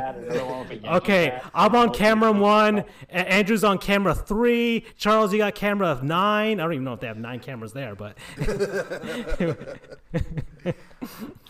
That we should make that suggestion to them, absolutely. But anyway, my point of bringing that up is the Marlins part looks a lot nicer now than it used to. But now onto the important stuff, which is the standings. So in the AL East, it is led by my Tampa Bay Rays, who are going on an absolute tear, and it's glorious to see. Following them are Charles's Yankees. After that, the Baltimore Orioles, the Toronto Blue Jays, and the defending World Series champions, Boston Red Sox, are in last place in their division and probably really close to the cellar in the whole league. Enjoy it while it lasts. Enjoy it while it lasts. Enjoy it while it lasts before they rattle off like 10 victories in a row or something. AL Central, you've got Cleveland, Detroit, Minnesota, the White Sox. I've got here Detroit in first at 7-3. Oh, really? Yeah, they are. Well, I just checked this earlier, so I could be wrong. Or actually, Cleveland. I don't think these are updated completely because Cleveland just defeated Detroit today, so they might be tied at 7-3 each. But regardless, okay, Cleveland, yeah, the Minnesota, Chicago, and Kansas City is bottoming out as per usual. Right. In the AL West. Sorry, Kelly. Kelly's a classmate of ours who's from Kansas City, loves the Royals. Over in the AL West, Seattle, who just had a video made about them by urinating tree. Yeah, a legacy of failure video for the Seattle Mariners, and it very much true, everything he said. Absolutely. But the Mariners it's April. Once again, we have to stipulate it is April. But they are in first place. So things are weird. Next up is Houston, then Texas, then the Fighting Trout, the Fighting Trouts, and then Oakland over in the NL East. Obviously having Bryce Harper, well, they're not that important. It's all about the Philly fanatic. That's why they're so successful. But anyway, Philly's in first, the Mets are in second. Won the World Series, but sure. Yeah. The Ronald Acuña's, the Fighting Acuña Juniors in third place. Who also got paid. Got a great payday. Yeah, for someone so young. With a nice extension from the Braves, who in his sophomore season was another 8 years or something like that. Anyway, it's going to take him until he's like 28 or something. Then the Harperless Nationals, and then in my notes, of course, the Miami Marlins are in last place in the East. Right. In the Central are the former Seattle Pilots. The Brewers are in first. Of interesting note, sports logos, Chris Creamer pointed out that petition to rename the Los Angeles Trouts. I'm all for that, absolutely. Might as well. Change.org. As much as they're paying him, he might as well buy the naming rights to the stadium. Exactly. Trout Stadium. You can just call it the Stream or the Pond. Yeah. Whatever you want to call it. And the freaking Angels, they get these great guys with these fish names, and the Marlins don't. Tim Salmon, Mike Trout. They'll be the true fish team of the MLB. Exactly. Okay.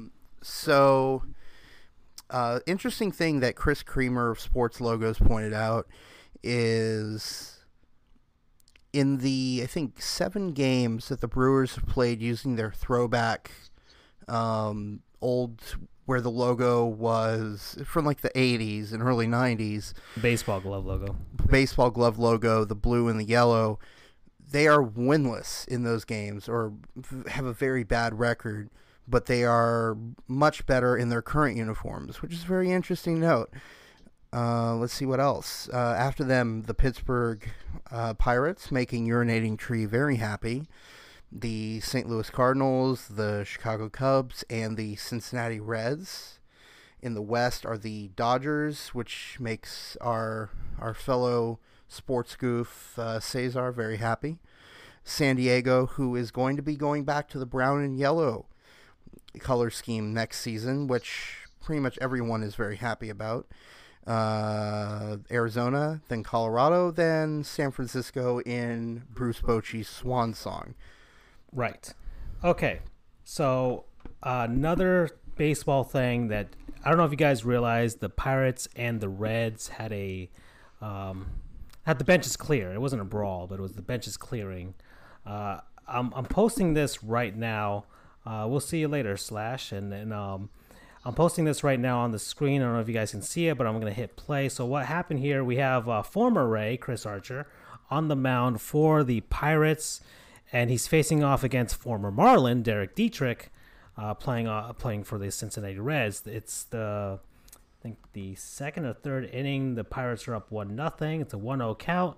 And Chris Archer offers up a meatball to Derek Dietrich, who sends it off into the Allegheny River there out in Pittsburgh. But the issue here, it's 2-1 Reds at this point. It looks like there's not anything that's wrong here. He's doing his home run trot here. It's a bit slow, but not the slowest we've ever seen. And then as Derek Dietrich is crossing the plate, the catcher for the Pirates, I don't know his name because he plays for the Pirates,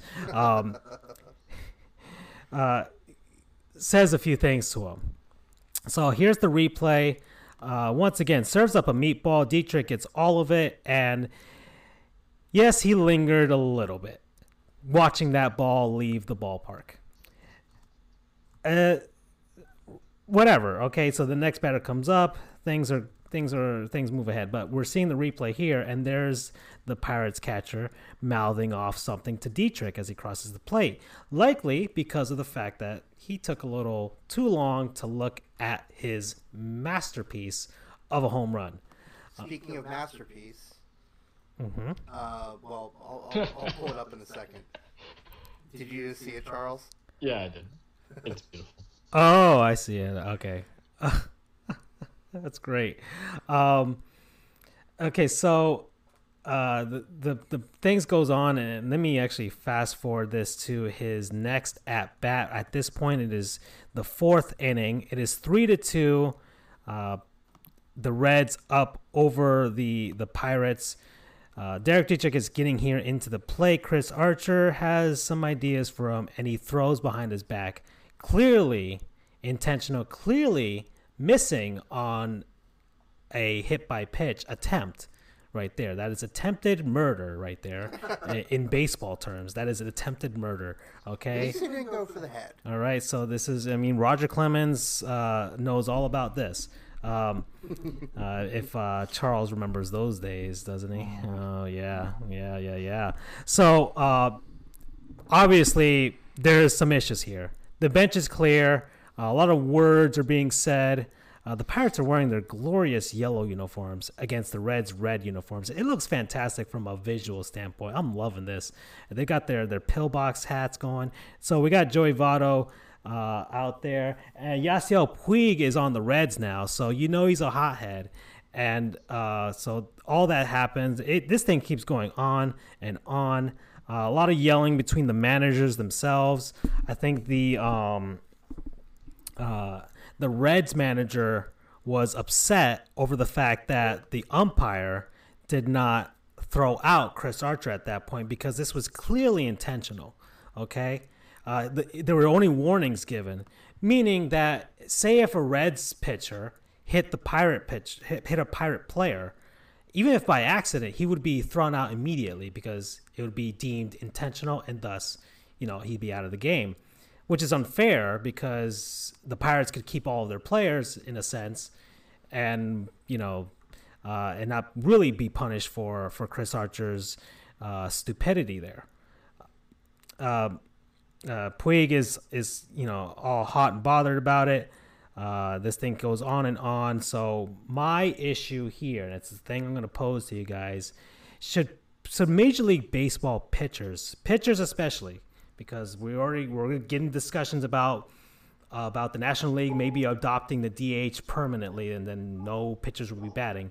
But should pitchers just stop being babies about being shown up by players who get the better of them? Charles? Don't throw a home run. That's it. Yeah, exactly. Plain and simple. It reminds I don't get the hatred on the bat flip. I don't get the hatred on the slow walk. You know me. I like personality in everything. I like personality in baseball. I think it lacks it as much as I like Mike Trout.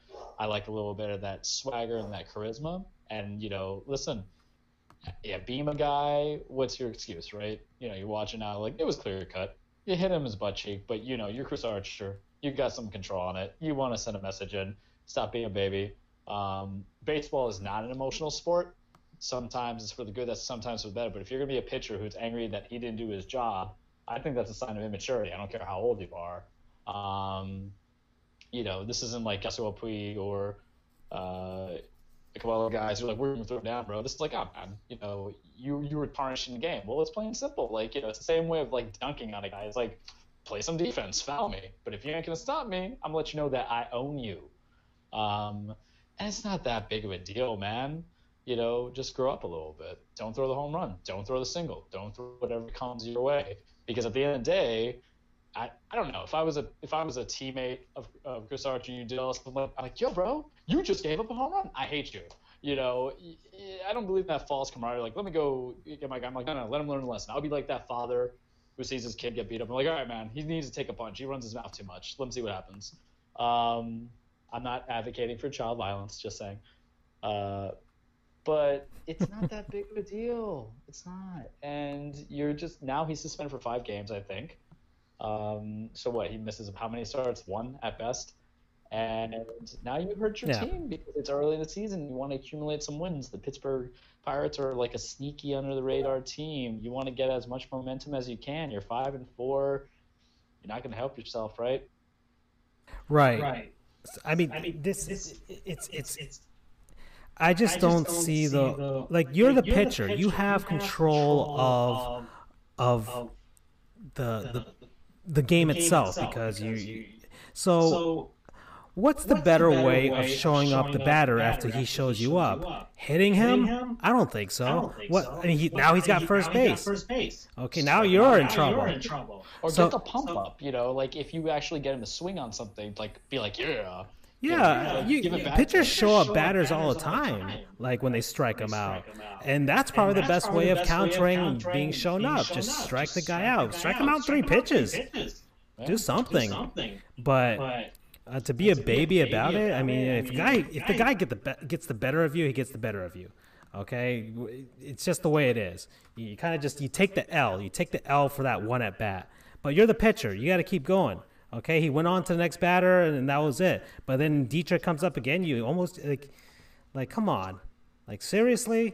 And it's only the 4th inning. You still got maybe two innings left. You got 60 pitches at this point. Like, what was the point? It's not like you're even gonna swing. You're not going Veritek A-Rod, man. Because your hands are too damn valuable. So you just come punking out a little bit. Right? Yeah. Chris Archer was a punk in that one. Like he was a real punk about it. So it's Chris Punker now. That's who he is. Yeah, exactly. Not Archer like Archer from the TV series is pretty fun and cool. So all this is happening. They're trying to situate the whole thing out. But the best part about this whole situation is what happens later during the game. So we've got all of this happening. Puig is out. All these people are out. So in the 8th inning, 7-3, Pirates are winning. Derek Jeter comes up again, hits a dinger. it's 7-5. The Pirates are still winning, but Derek Dietrich didn't take as long to round the bases, didn't take as long to look at the ball, but, he had a day, okay? Derek Dietrich had a day, all right? So the Pirates pitching staff, you took the L on Derek Dietrich for that day. So 7-5 there. So in the end, Chris Archer, you played yourself. Yep, DJ Khaled right there. You played yourself. What do you think, Andrew? Yeah. I mean, he is your guy. How ridiculous is the whole old school mentality of baseball sometimes, the unwritten rules. I like some of them, but it's a lot of it's a little too get off my Lonnie for me. Lonnie. I think anything that involves hitting a player is taking it too far. I mean, I have mixed feelings on fighting in hockey because it's, part of the code, things like that. But if you're plunking somebody with a 90+ mile per hour fastball, that could do some serious damage depending on where you hit. And pitchers are very accurate with their pitches, but not within centimeters. One misplaced pitch could knock out somebody's ribs. For example, I forget his name, but there was a quarterback for the Tampa Bay Buccaneers probably about a decade ago who took a hit the wrong way, and it broke his spleen. And he didn't know about it, so he was playing the entire game with a spleen that was bleeding out into him. And had they not figured it out soon enough, he was going to die because he bled out inside. So a misplaced pitch could do that too. And especially, there is no reason to throw a pitch at somebody's head. Absolutely no reason to do that. This isn't the 1920s anymore. We don't want, I know that we have helmets now, but I really don't want to see another Ray Chapman incident where a guy gets hit in the head and he dies on the field. That may not happen anymore because of helmets. Heck, the helmets have even extended now. A lot of players, because of the Giancarlo Stanton injury, now it completely covers their jaw. Yeah, and I'm glad that they're doing that. I think the next evolution may be to follow in softball steps and put a face mask around the entire face. Yeah.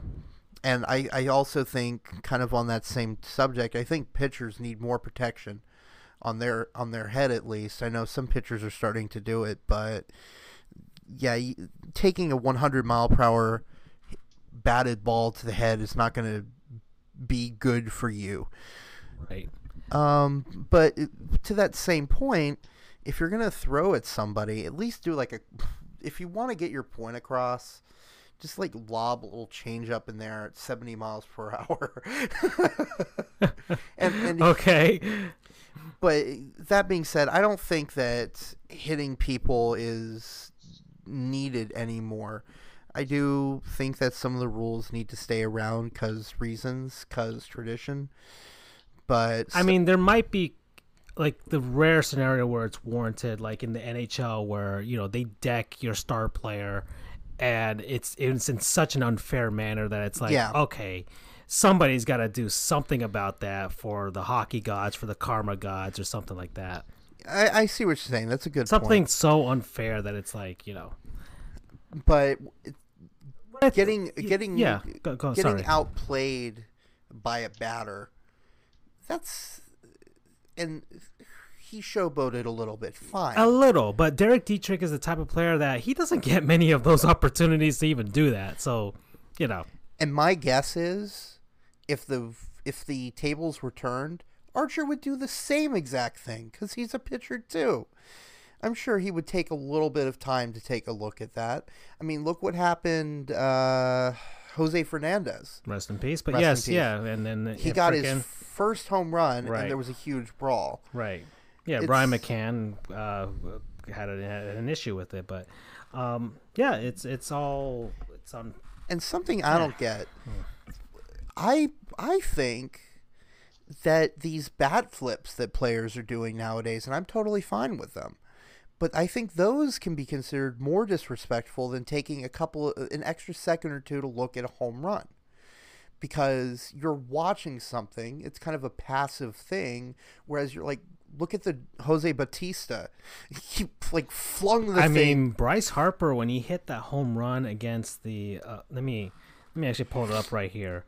But you see what I'm saying? Yeah, exactly. I get your point. There are no brawls for that. So I don't really get the point of why you're going to go after somebody because they took an extra second or two to look at a home run. It's not like Mike Trout or Bryce Harper who does this every day. This guy's a pitcher. This is probably his only home run of the season. Derek Dietrich isn't a pitcher. He's an everyday player. Oh, is he? But he's just not the type of player that just hits dingers all the time. Okay, So he got a hold of one, and that thing ended up in the river. Yeah, so that's not good. in one shot, but it got there. He's admiring his work there. He doesn't get many chances to admire his work. He maybe hits 10 or 15 home runs per season. Yeah, that's not a lot. I'm not sure, but I didn't look. And much. he's a very respectable. I mean, he had some good moments here in Miami for the Marlins, so I know what he's like. I don't think he's that type of guy who would showboat. He just admired the home run, maybe a couple seconds too long, but nothing so egregious that was, unless he's had prior beef with Chris Archer while he was here with the Marlins. There might be some beef history that I have to go through. Because remember, they played in the interleague rivalry between the Marlins and the Rays, if you could call it that. So maybe there's something in the past with regards to Archer and Dietrich. Maybe there is. That's entirely possible. So that's because I have no reason to think that there'd be anything between. I mean, the Reds and Pirates are division rivals, but Archer and Dietrich are just getting to those teams. I think Archer was traded last season. I think Dietrich signed or was traded last season to the Reds. SB Nation, look into this. Is there a beef history? I don't think it's the highest priority beef out there, but it might be beef. But this could be. This could be beef. This could be. It might be. This could be the perfect, really random beef that would make people like that one series where they come up with all these random rules. Right. This would be the random beef history. That would be fantastic. Yeah, or a beef mini. Do beef mini. Like a beef history junior type of thing, like a Whopper Junior. It's just a smaller version of it. The kids menu beef. A baby calf, some veal, veal history. So I'm up here with Bryce Harper. Tons of Philly fans that popped out, and I'm just gonna get his. There it is. Just want to show on screen his home run against the Phillies there, making it 8-2. So there's the home run, launching it into the sky. It was that point, the 8th inning, like I had said before, made it 8-2. His last at bat of the night, Phillies fans in the very empty Nationals Park, other than the Phillies fans that were there at that point. Man, really sucks being a Nationals fan. I'll tell you that much after their legacy of failure. So I just want to see the bat flip real quick. Just get there. Come on. We're seeing all the Phillies fans. While we're looking. Okay, here it is. Boom.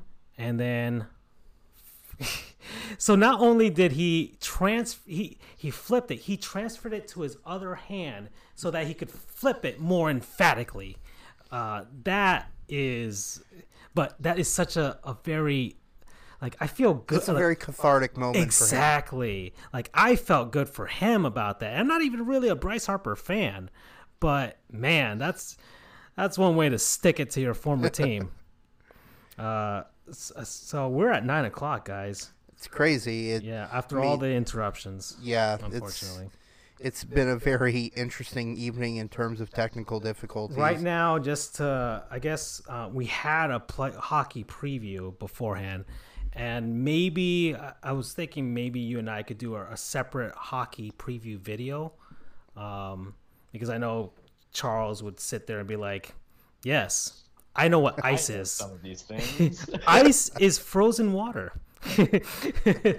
So we might actually do something separate just to preview the playoffs because they start tomorrow. Yes, they do. And also the NHL draft lottery is tonight. Ooh. I don't know if it has concluded.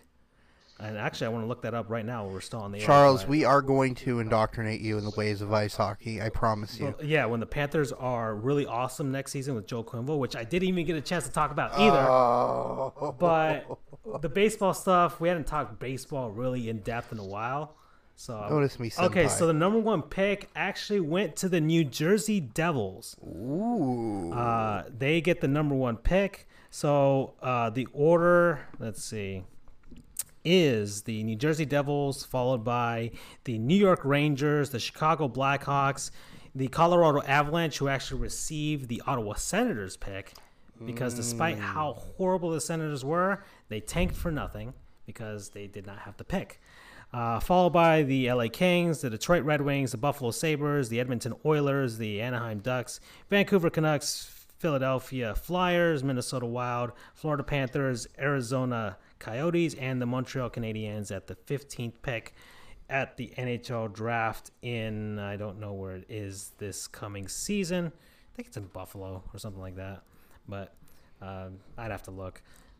So that's that. And finally, just to look at the Miami Heat right now, they are spanking the Philadelphia 76ers 62-42 at halftime, but be forewarned, because the Miami Heat have had a very notorious thing that they call the third quarter, in which they completely fall apart in the third quarter. So I am fully expecting that to happen.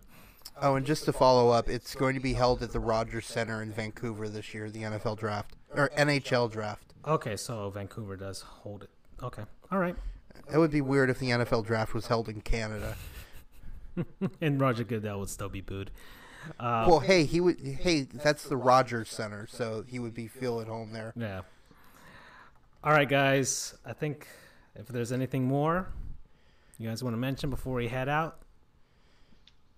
Nothing here. I'm good on my end. All right, so I mean, I know we missed a lot in this show. we didn't even get to all of our topics. I had some Hall of Fame players and stuff like that, but whatever. You know what? There's a lot happening this first with baseball. Playoffs are happening, so that the college national championship just happened for basketball. We got a lot of stuff to talk about, but that's it. Until next week, ladies and gentlemen. Yeah. Yeah, pineapples still go on pizza, guys. Have a good night. Thank you. Thank you. Good night. Good night, everyone.